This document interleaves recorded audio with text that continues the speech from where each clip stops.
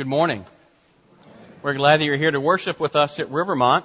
Before we turn to our scriptures, I want to make note of one more announcement that's in your bulletin. You'll see there on the announcements page a discussion about a Reformation tour that's happening in June of 2017. 2017 is the 500th anniversary of the Reformation, and we're inviting you guys as a church to come on a Reformation tour of Germany and Switzerland, visiting the Reformation sites in Germany and also Geneva. I'm going to be teaching some of the Bible lessons, and Doug Mann, a history professor at Liberty, is going to be teaching some of the historical importance of the sites we visit. Bruce Bell is helping lead this group, and he's going to hold an information meeting on Sunday the 25th. That's Reformation Sunday at 6 o'clock in the John Knox room. If any of you are interested in that tour, come join us and find out some information about joining us in Germany and Switzerland. Let me invite you to turn in your Bibles now to Luke 23. We're going to continue our study of the Gospel of Luke. We're going to look at verses 13 to 25 today as we, following the trial of Jesus, we turn to the announcement. The announcement of the verdict today that Jesus is innocent and yet he's going to be executed anyway.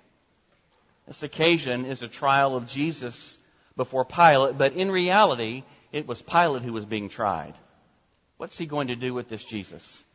The same question comes to you and me. What will we do with Jesus? Luke 23, beginning in verse 13. Pilate then called together the chief priests and the rulers and the people and said to them, "You brought me this man as one who was misleading the people. And after examining him before you, behold, I did not find this man guilty of any of your charges against him. Neither did Herod, for he sent him back to us. Look, nothing deserving death has been done by him. I will therefore punish and release him." But they all cried out together, "Away with this man, and release to us Barabbas," a man who had been thrown into prison for an insurrection started in the city and for murder. Pilate addressed them once more, desiring to release Jesus, but they kept shouting, "Crucify, crucify him." The third time he said to them, "Why? What evil has he done? I have found in him no guilt deserving death. I will therefore punish and release him." But they were urgent, demanding with loud cries that he should be crucified. And their voices prevailed. So Pilate decided that their demand should be granted.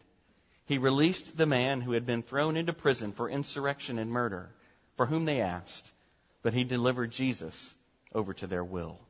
Let's pray together. Father, we ask that by your great power, your power of light and love in the Spirit, that you would open our eyes to see what you have for us today and enable us to follow after you. In Jesus' strong name, amen. How many of you remember the game show To Tell the Truth? Remember that show? A little bit of TV trivia here. It's only one of a couple of shows that have aired in each of 6 successive decades, believe it or not. And a new season was filmed this past summer, so you'll get to see it some more later this fall or this winter. But on that show, To Tell the Truth, there was a panel of 4 celebrities that sought to identify a central character. This character would have lived an unusual life or had an unusual experience. And this central character was flanked on either side by 2 imposters. And the game was played by the celebrities asking questions to try and identify which was the real one. The imposters could lie, but the real one was sworn to tell the truth. The big reveal would come in a language that's been woven into our cultural vocabulary. You may remember the announcement at the end would say, "Would the real blank, the real character, please stand up?"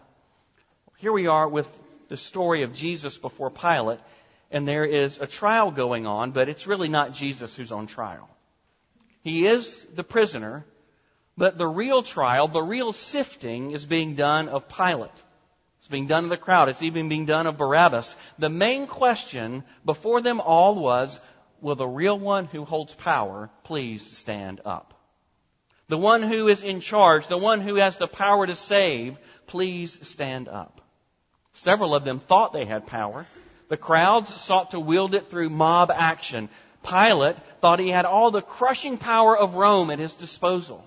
Herod was a puppet king who liked to imagine that he had power, but in reality, the one who held power also holds it now.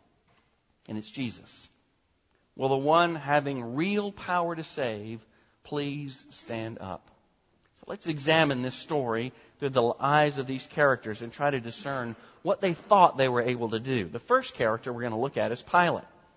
Pilate tried to exercise his authority and his power to save through controlling the situation.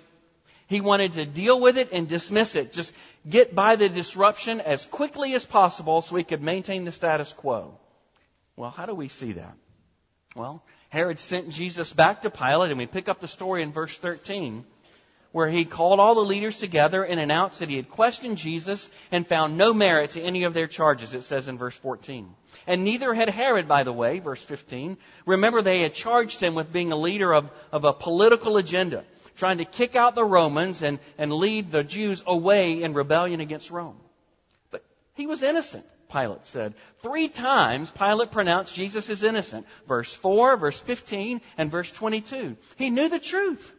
Jesus was innocent of these charges. But then verse 16 follows.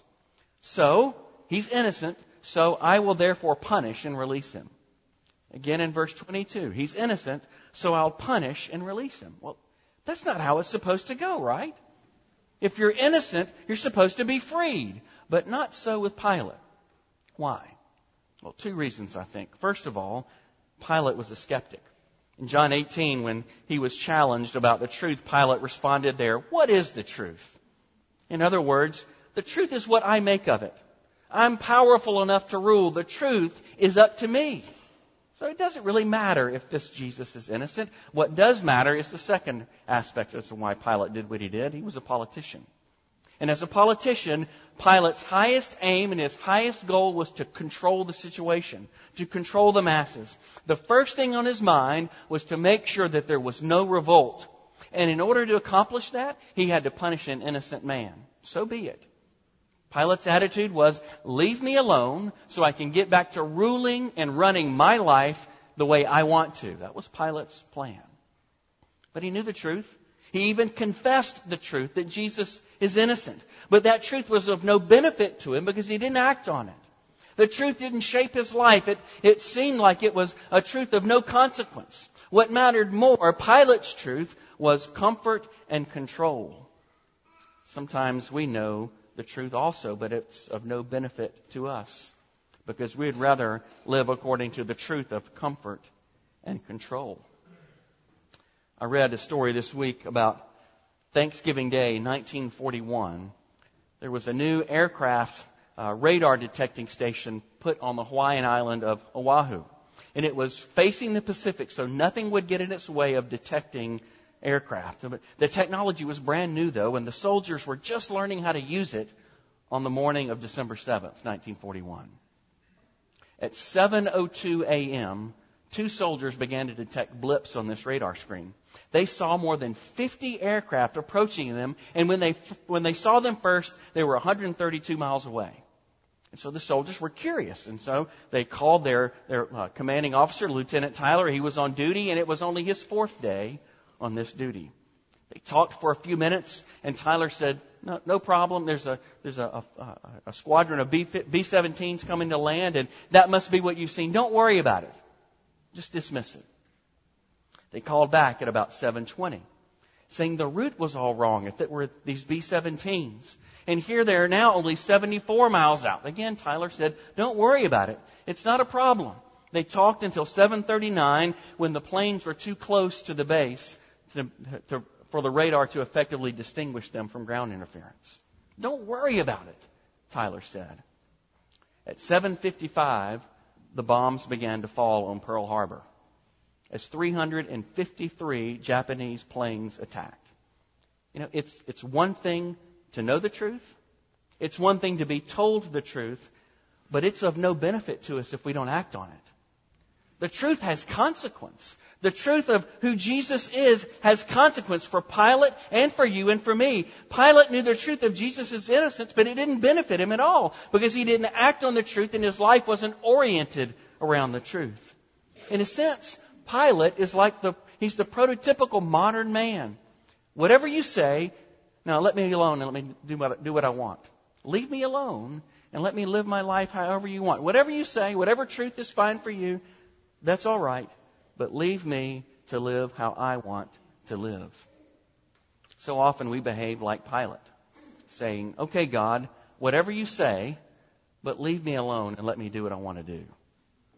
When God's truth doesn't fit our mold for what seems best for us, so often we're apt to dismiss what God calls us to do and do what we would like to do.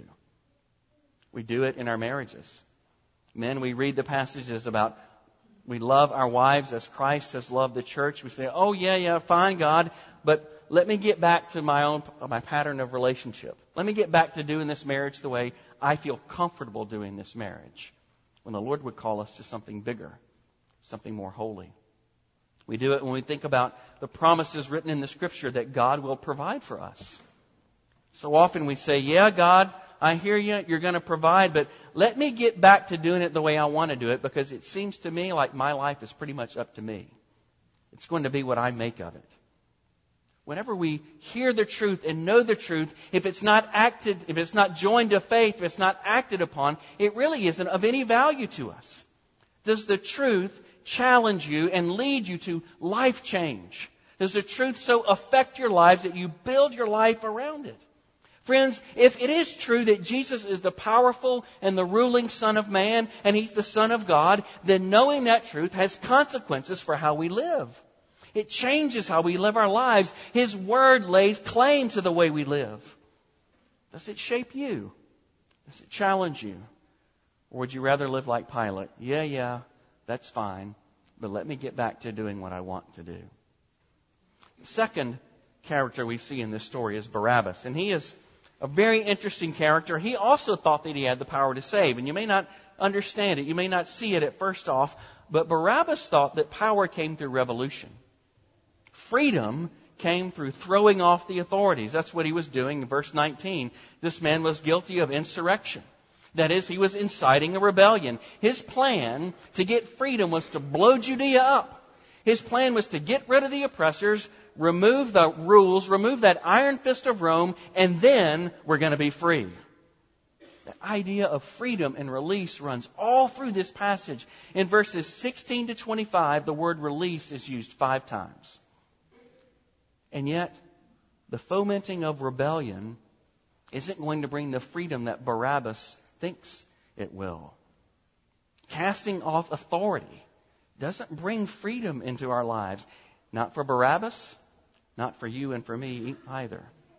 To say that I will feel free whenever I can live my life however I want is a pipe dream. Why? Because what we want, without the work of the Spirit of God in our hearts, what we want is enslaved to sin and rebellion. What we want is already bent towards sin. Our will, our emotion, our minds, our bodies, they're all corrupted by sin and rebellion. And we're never going to find freedom by giving ourselves more fully to what already lives inside of us. And that's a corrupt heart. It's crazy to think that if I just follow my heart, then somehow I'll find freedom. It's crazy because your heart and mine are trapped in sin and rebellion. We need the Spirit of God to renew our hearts, to regenerate, give us brand new hearts, and change our likes, change our desires. Friends, if we think that I'm going to live my life my way and get rid of these oppressive, killjoy commands of God, and then I'll find fulfillment, you're headed for a lifetime of disappointment. When we shake the foundations of the Lord's best for us, what remains is simply shaky ground. It's true for the way that we view sexuality, the way we view commitment in marriage. The Lord's way is best for us. Sexual sin, in whatever way it comes, sexual sin is slavery. It might look like freedom. It might look like just a bit of enjoyment. But friends, sexual sin is slavery. It's true for what we teach our children about how the world works. Jesus says, seek my kingdom first, and all else will be added unto you. When we so often live for stuff, seeking God's kingdom second or third or 19th, our stuff begins to rule us. Whenever we live for or seek stuff first, it becomes our God. It rules us. It reigns over us. We're not going to feel free by having more stuff. It's also true for how we go about our work with honor and integrity.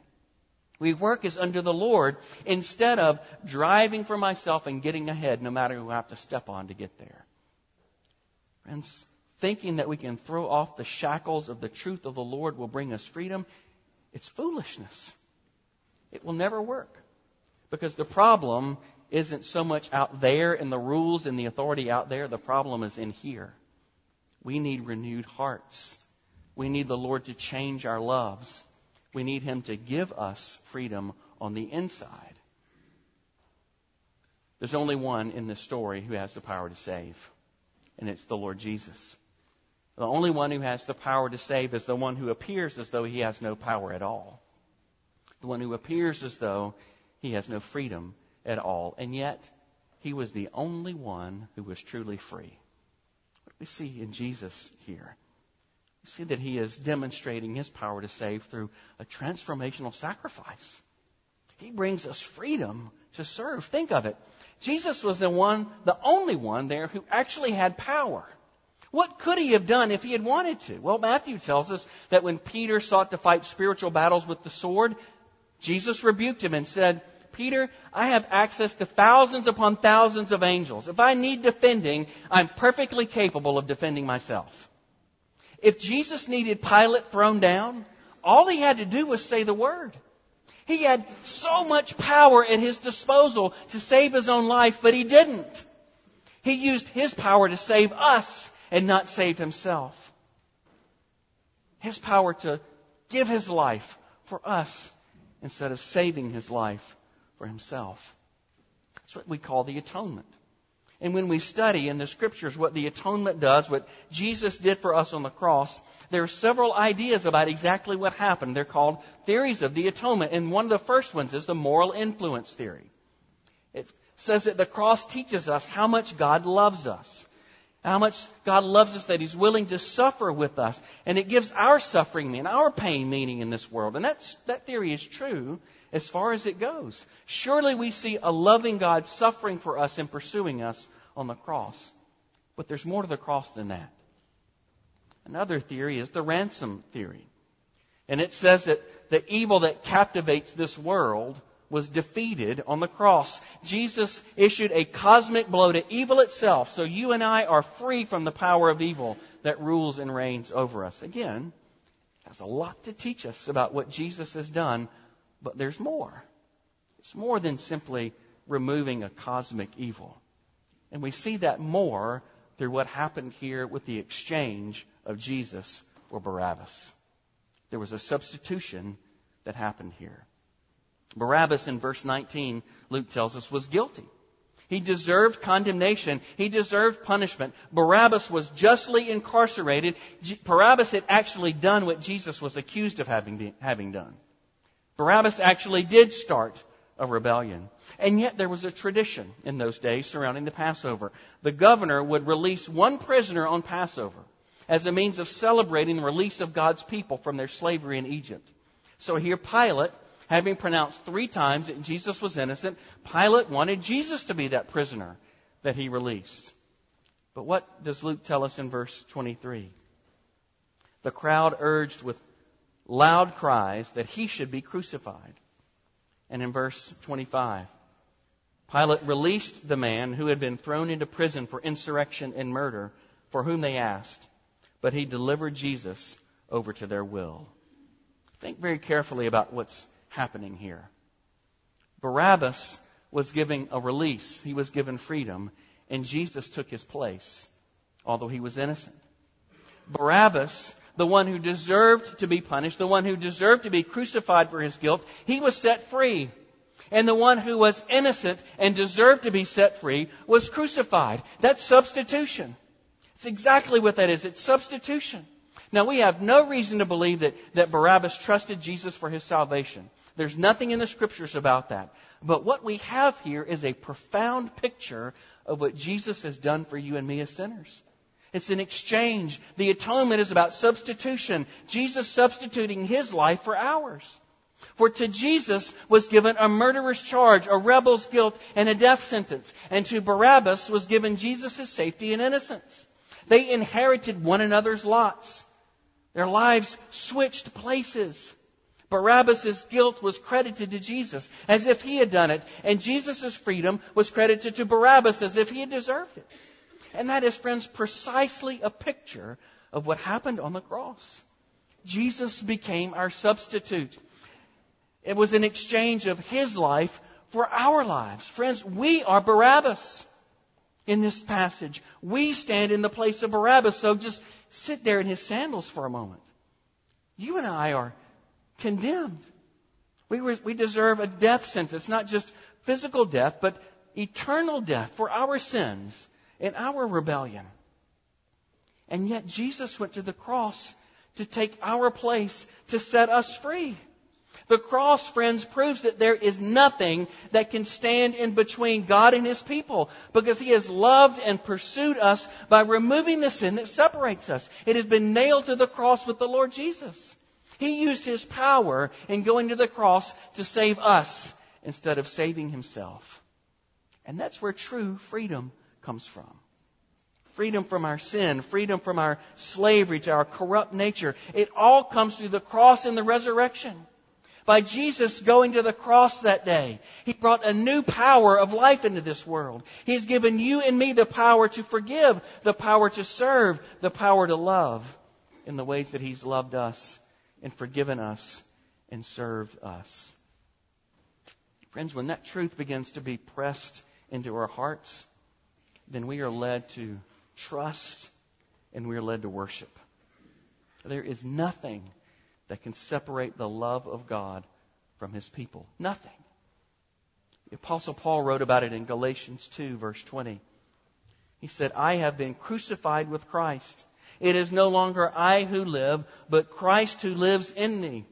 In the life I now live in the flesh, I live by faith in the Son of God, who loved me and gave Himself for me. Jesus for me. Jesus' life traded for ours leads us to celebration. It leads us to joy. It leads us to worship. Because, friends, there is now no condemnation on any who believe. Can you ever doubt your worth in His eyes ever again? Could you ever say to someone else, you aren't worth it? No. Because Jesus traded His life for ours. Trust Him and worship Him. Verse 25 says that Jesus was delivered over to their will. Whose will? Well, here narrowly, it was the will of the bloodthirsty crowd. The will of that perverse set of leaders. It was even to the will of the devil who sought for Jesus' destruction. Think of that for a moment. The devil foolishly thought that he was just about to win. If he could just manage to kill Jesus, then he would win. And yet, the devil's plan to destroy the Son of God was woven into the tapestry of God's plan for your and my salvation. We read about it in Acts chapter 4, verses 27 and 28. We're given the behind-the-scenes view of what was actually happening. Verse 28 of Acts 4 says this, that Herod, Pilate, and the crowds did exactly what God's hand and plan had predestined to take place. Whose will was at work when Barabbas was traded for Jesus? It was God's will. As the crowds shouted, crucify Him, crucify Him, it brings us to our knees to know that the Father also added His voice. Yes, crucify Him. Because He will die, my people will live. See, friends, the only one who had the power to save you and the power to save me was the one who was nailed to that tree. The one who went to His death in our place. Friends, don't just hear that truth today, but trust Him and worship Him. And may your life be built around what Jesus has done for you. Let's pray. Father, we do ask that You would make us a people who more and more marvel at the cross.